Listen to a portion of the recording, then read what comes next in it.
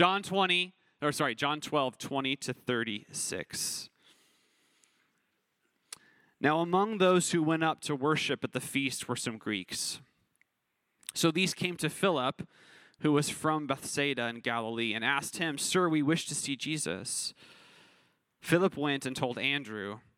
Andrew and Philip went and told Jesus. And Jesus answered them, "The hour has come for the Son of Man to be glorified. Truly, truly, I say to you, unless a grain of wheat falls into the earth and dies, it remains alone. But if it dies, it bears much fruit. Whoever loves his life loses it, and whoever hates his life in this world will keep it for eternal life. If anyone serves me, he must follow me, and where I am, there will my servant be also. If anyone serves me, the Father will honor him. Now is my soul troubled, and what shall I say? Father, save me from this hour? But for this purpose I've come to this hour. Father, glorify your name." Then a voice came from heaven, "I have glorified it, and I will glorify it again." The crowd that stood there and heard it said that it had thundered. Others said, "An angel has spoken to him." Jesus answered, "This voice has come for your sake, not mine. Now is the judgment of this world. Now will the ruler of this world be cast out.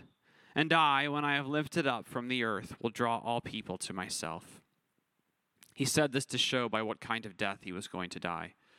So the crowd answered him, "We have heard from the law that the Christ remains forever. How can you say that the Son of Man must be lifted up? Who is this Son of Man?" So Jesus said to them, "The light is among you for a little while longer. Walk while you have the light, lest darkness overtake you. The one who walks in the darkness does not know where he is going. While you have the light, believe in the light, that you may become sons of light." When Jesus had said these things, he departed and hid himself from them. This is the word of the Lord. You may be seated.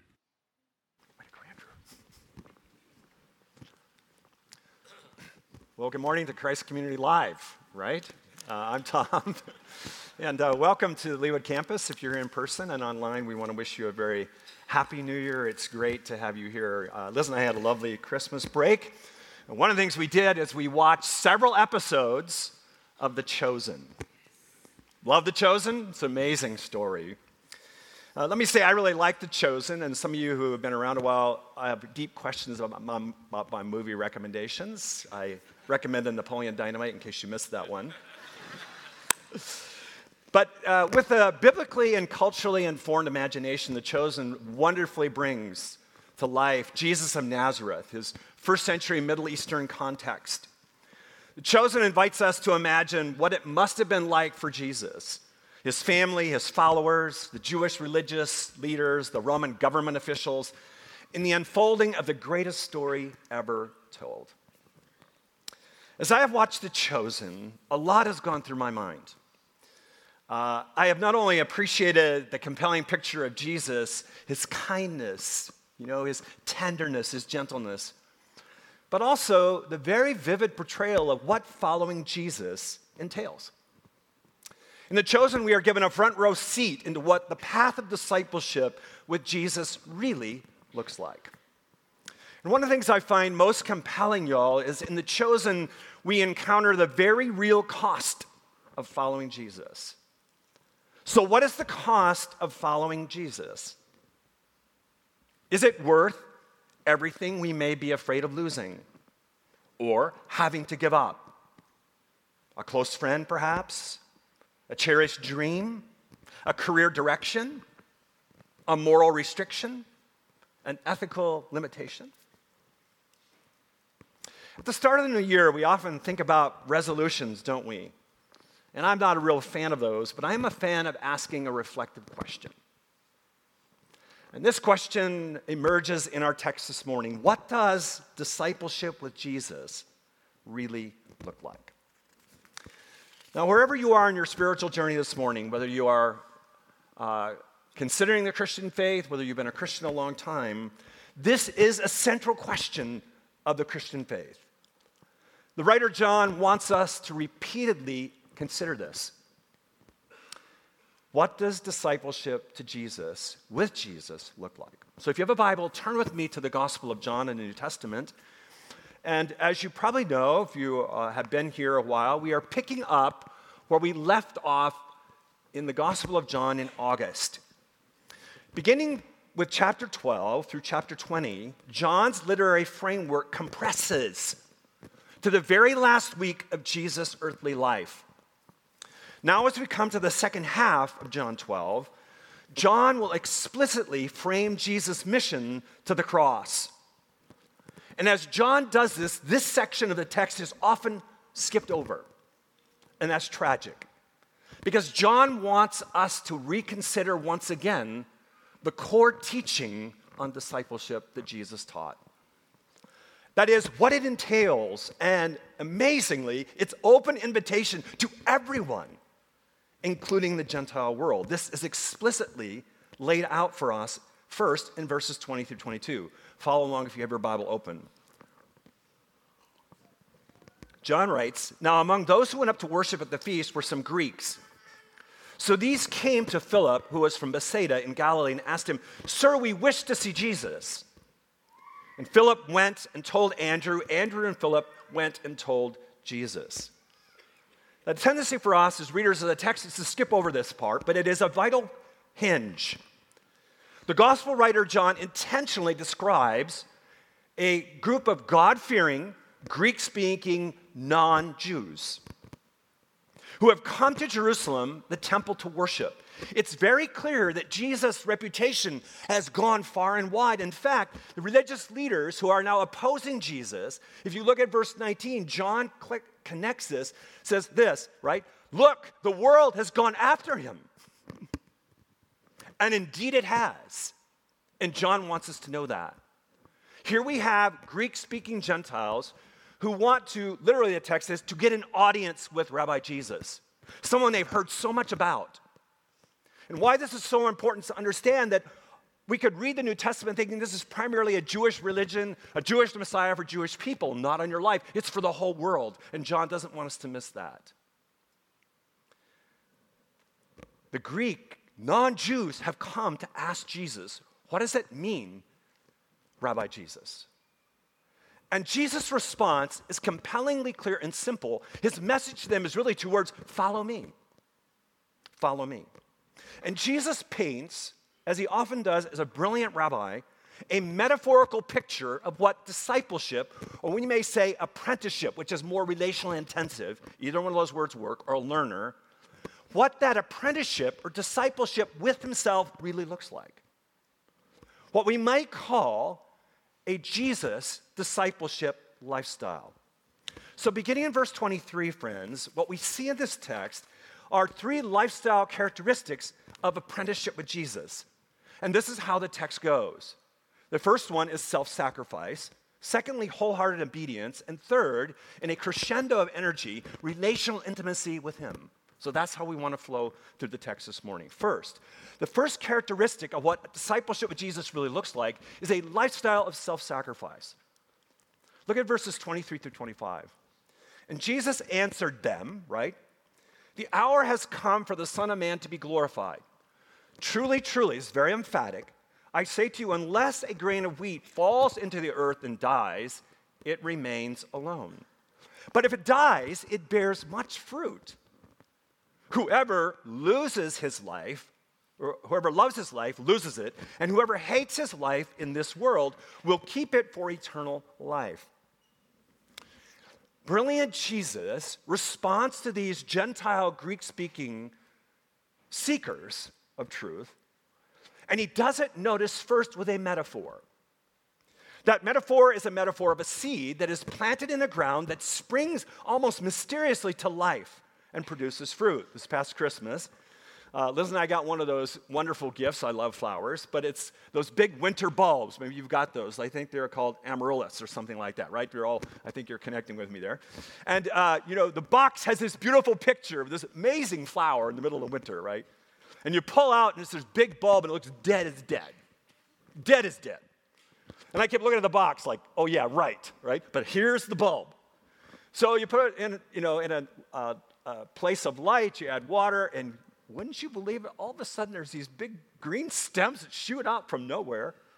And in just a couple of weeks, we have the most beautiful flowers.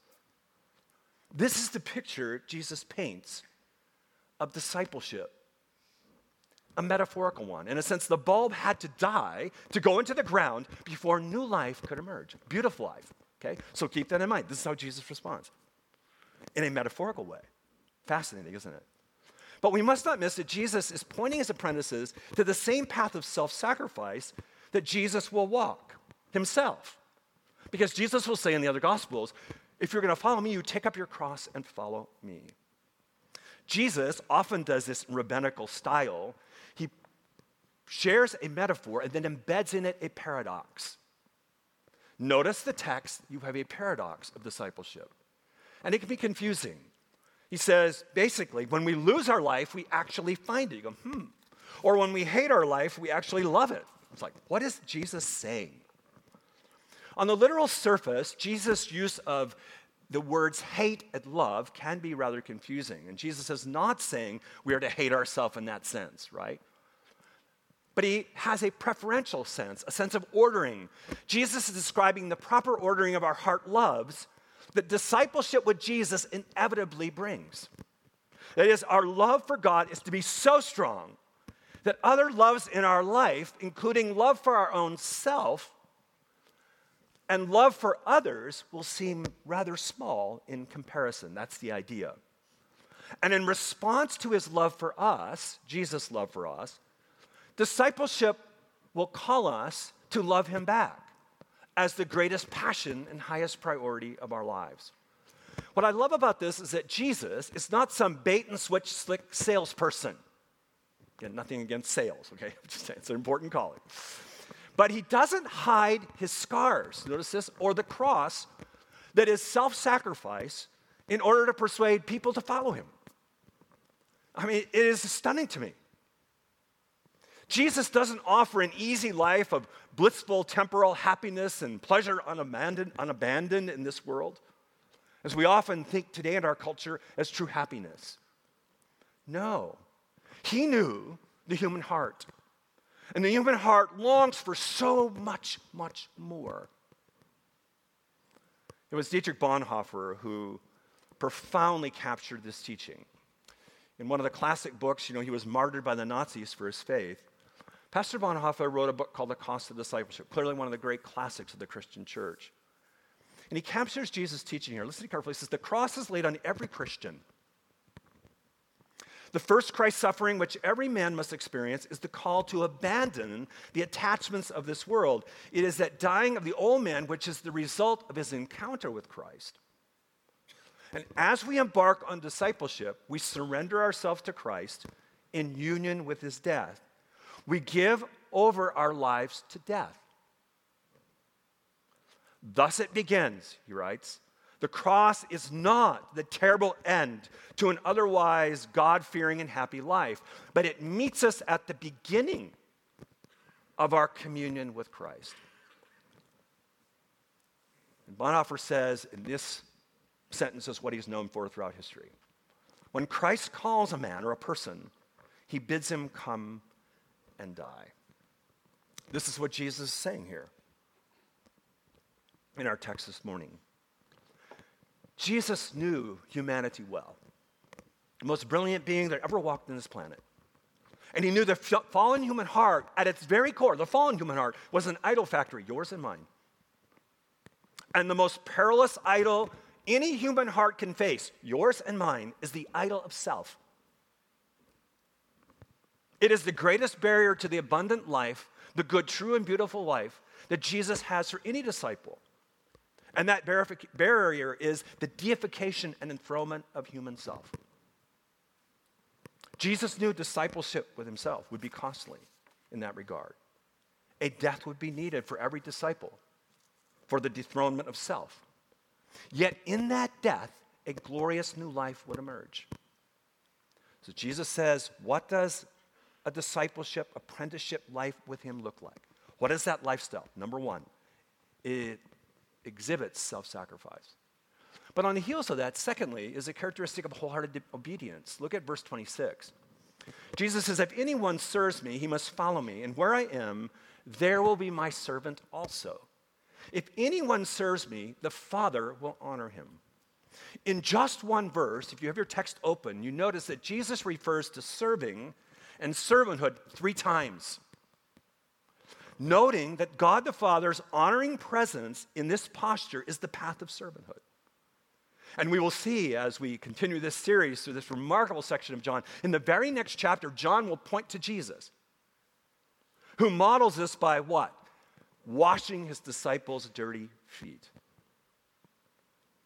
The point here is that those who enter the yoke of discipleship with Master Jesus take on the mantle of an obedient servant.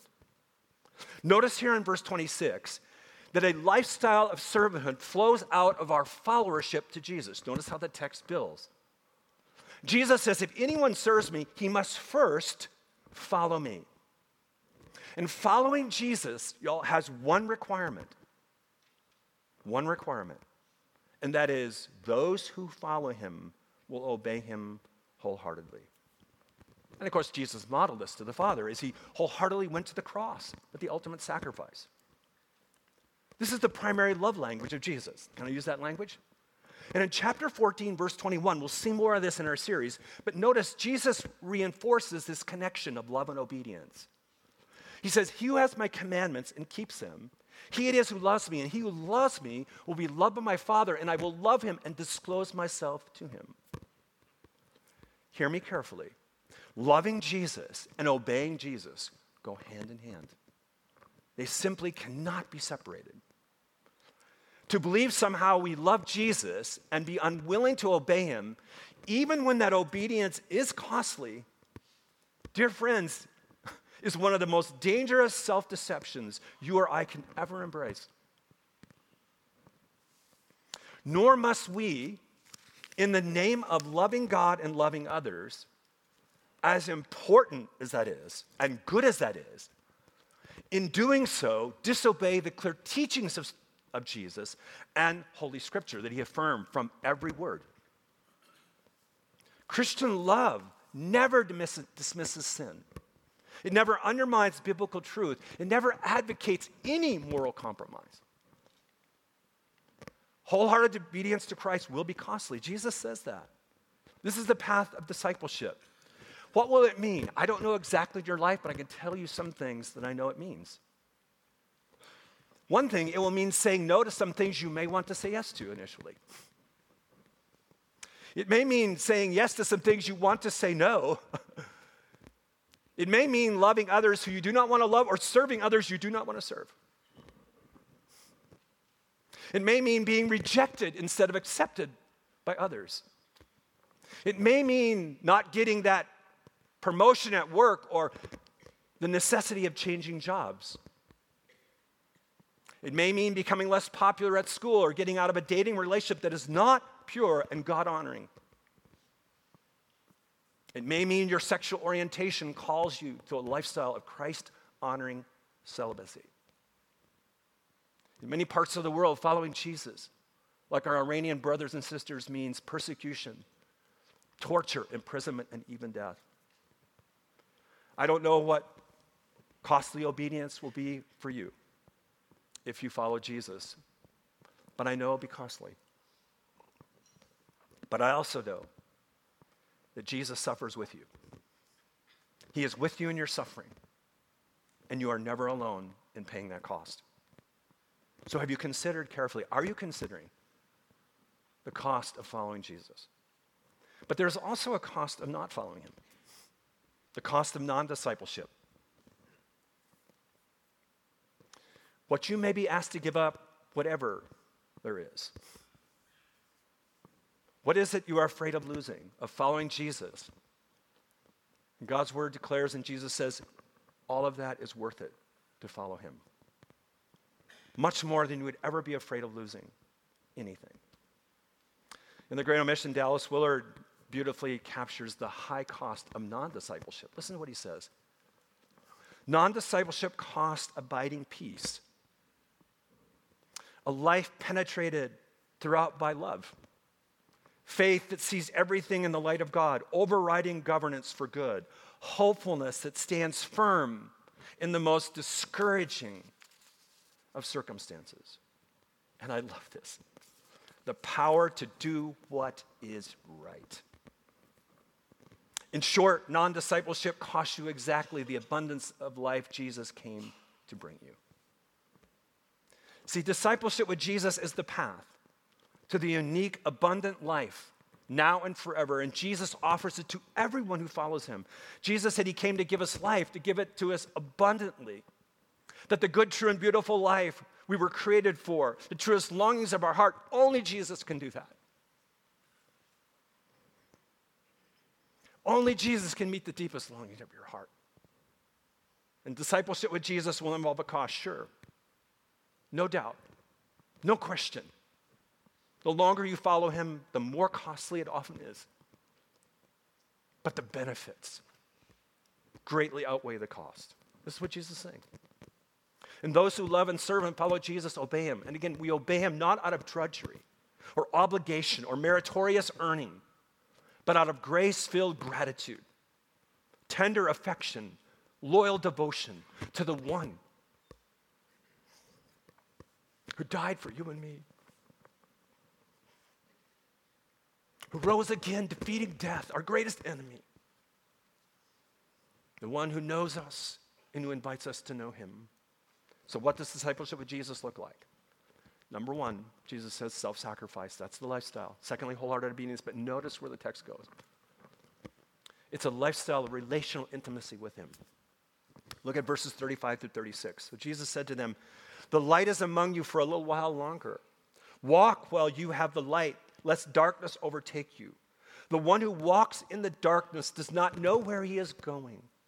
While you have the light, believe in the light, that you may become sons of the light."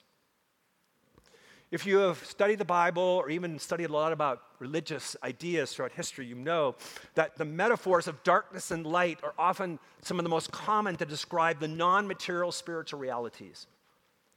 The gospel writer John, from John 1 through 8, all the way through, weaves together this metaphor of light and darkness. And here he brings it up again, reminding us that Jesus said, "I am the light of the world." And the imagery of walking in the light and not darkness reflects a lifestyle, a daily lifestyle, embedded in and overflowing from an intimate, abiding relationship with Jesus. Notice the imagery in the text. It's often missed of having the light here. Not just being in the light, but having the light, being with the light. Jesus frames discipleship with himself here in an intimate, familial, relational language. What do I mean by that? Notice in the text, he says, those who follow him will become sons, or we say sons and daughters of the light. In other words, when we follow Jesus, we become part of God's family. We are sons and daughters of God himself. And we will know God and be known by God. We will be with him. We will experience a with God life. Jesus will frame discipleship with himself. And you'll notice this through John. You notice it here, echoing Trinitarian intimacy. Father, Son, and Spirit. Father, Son, and Spirit.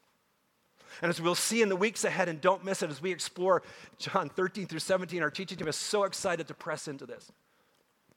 We will experience those who follow him are invited to be intimate friends with God.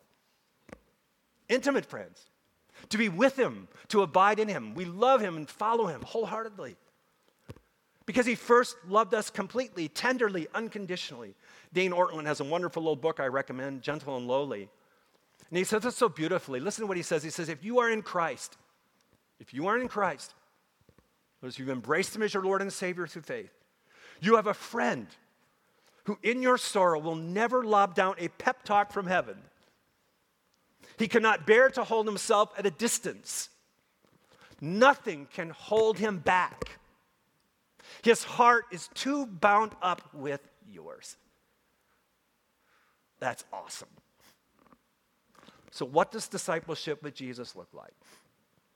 First and foremost, it is the daily cultivation as the highest passion and priority of your life of an intimate relationship with him, the light of the world. In the yoke of Christ, we not only walk in the light, as good as that is, we walk with the light. So in reflection this morning, as you enter a new year, with all the unknowns and possibilities in your work and your family, I want to ask you that question. Are you walking with the light? And how do you know? And I want to suggest for your reflection 3 evaluative questions. I'd like you to write these down, either in your heart, your memory, or on a piece of paper, or in your phone. I think it'll help you, as it helps me, think about the most important question is, are you following Jesus? What does discipleship with Jesus look like? Number 1 question. Am I ordering my loves rightly? Many of us tend to think that discipleship with Jesus is believing rightly. And of course, that is essential. Sound doctrine is essential. But discipleship is about ordering our heart loves rightly too. To increasingly love what Jesus loves, to love as he loves and how he loves. And frankly, it is very possible and perilously common to believe rightly and yet not love rightly. And we will see as John unpacks his gospel, and I can't wait for this message, but as it restores Peter, right? He focuses on right loving, not just right believing. He says, do you love me, Peter? Do you love me more than these? And that's the question to each of us this morning as we launch 2023. Let me ask you honestly, what do you really love? What do you really love? What is your greatest desire or passion? What does your heart really delight in? What can't you stop talking about? Is your greatest desire and passion to know Christ? To pursue intimacy with him? Or is your heart chasing after lesser loves? Intimacy substitutes such as material things, achievements, financial security, you name it. So how is your heart doing as we start a new year? What is your heart condition? What does your heart truly love? Your calendar, your checking account, your credit card, your conversations, your workplace, your spiritual disciplines, your Sabbath observance, or lack of that, your friendships, they all help you answer that question. Second question, I'd like you to write down. Am I holding things loosely? When good things become ultimate things, they become idols. We can have idolatrous attachments, whether that's a relationship, or some pleasure, or wealth, or status, or even our work or our job. And when they become idols, we walk in darkness. The path of discipleship calls us to say goodbye to idolatrous attachments, and that's a daily lifestyle of repentance, not just a one-timer. The inconvenient truth is we all give our lives to someone or something. We all have an ultimate allegiance. We do, whether we admit it or not. Many of us is to ourselves. But one of the great lies we believe is we can have it all. And we can have Jesus without losing anything. But dear friends, discipleship with Jesus always has a cost. Idols always lie about their long-term cost. This was the lie in the Garden of Eden long ago, right? The lie, you surely won't die. You can have it all. There's no cost for disobedience. You can be God. You can be self-enthroned. Idols lie, but Jesus tells the truth. And idols of your heart and my heart demand attention. They do. They demand our affection. They demand our allegiance, our best energy. They hold tightly onto us and get us to hold too tightly onto other people or other things. So what or who are you holding on to too tightly instead of Jesus? Lastly, am I pursuing fellowship regularly? Let me say this quickly. Discipleship with Jesus is a personal relationship, you bet. But it is never exclusively a solitary enterprise. There is a magnetic pull to spiritual local community when discipleship with Jesus is embraced. John will write this in 1 John. He says, when we walk in the light, what? We have koinonia. We have deep fellowship with one another. Relational intimacy with God and with one another in local church community. Discipleship with Jesus pursues and is committed to a local church community of fellow disciples. What does discipleship with Jesus look like as we start a new year? Jesus tells us the Messiah for the whole world, a life of self-sacrifice, a life of wholehearted obedience, a life of growing intimacy with Christ, a life of joyful consecration. One of the great gifts to the church is 18th century church leader John Wesley. And you know how he began the new year? With this wonderful congregational prayer of discipleship consecration that I would like you to join me in as I close this morning.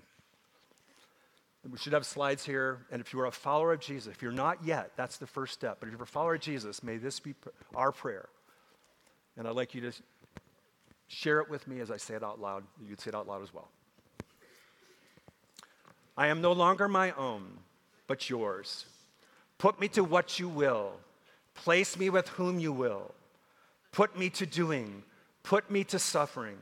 Let me be employed for you or lay aside for you, exalted for you or brought low for you. Let me be full. Let me be empty. Let me have all things. Let me have nothing. I freely and heartily yield all things to your pleasure and disposal. And now, O glorious and blessed God, Father, Son, and Holy Spirit, you are mine and I am yours. May it be so. Amen and amen.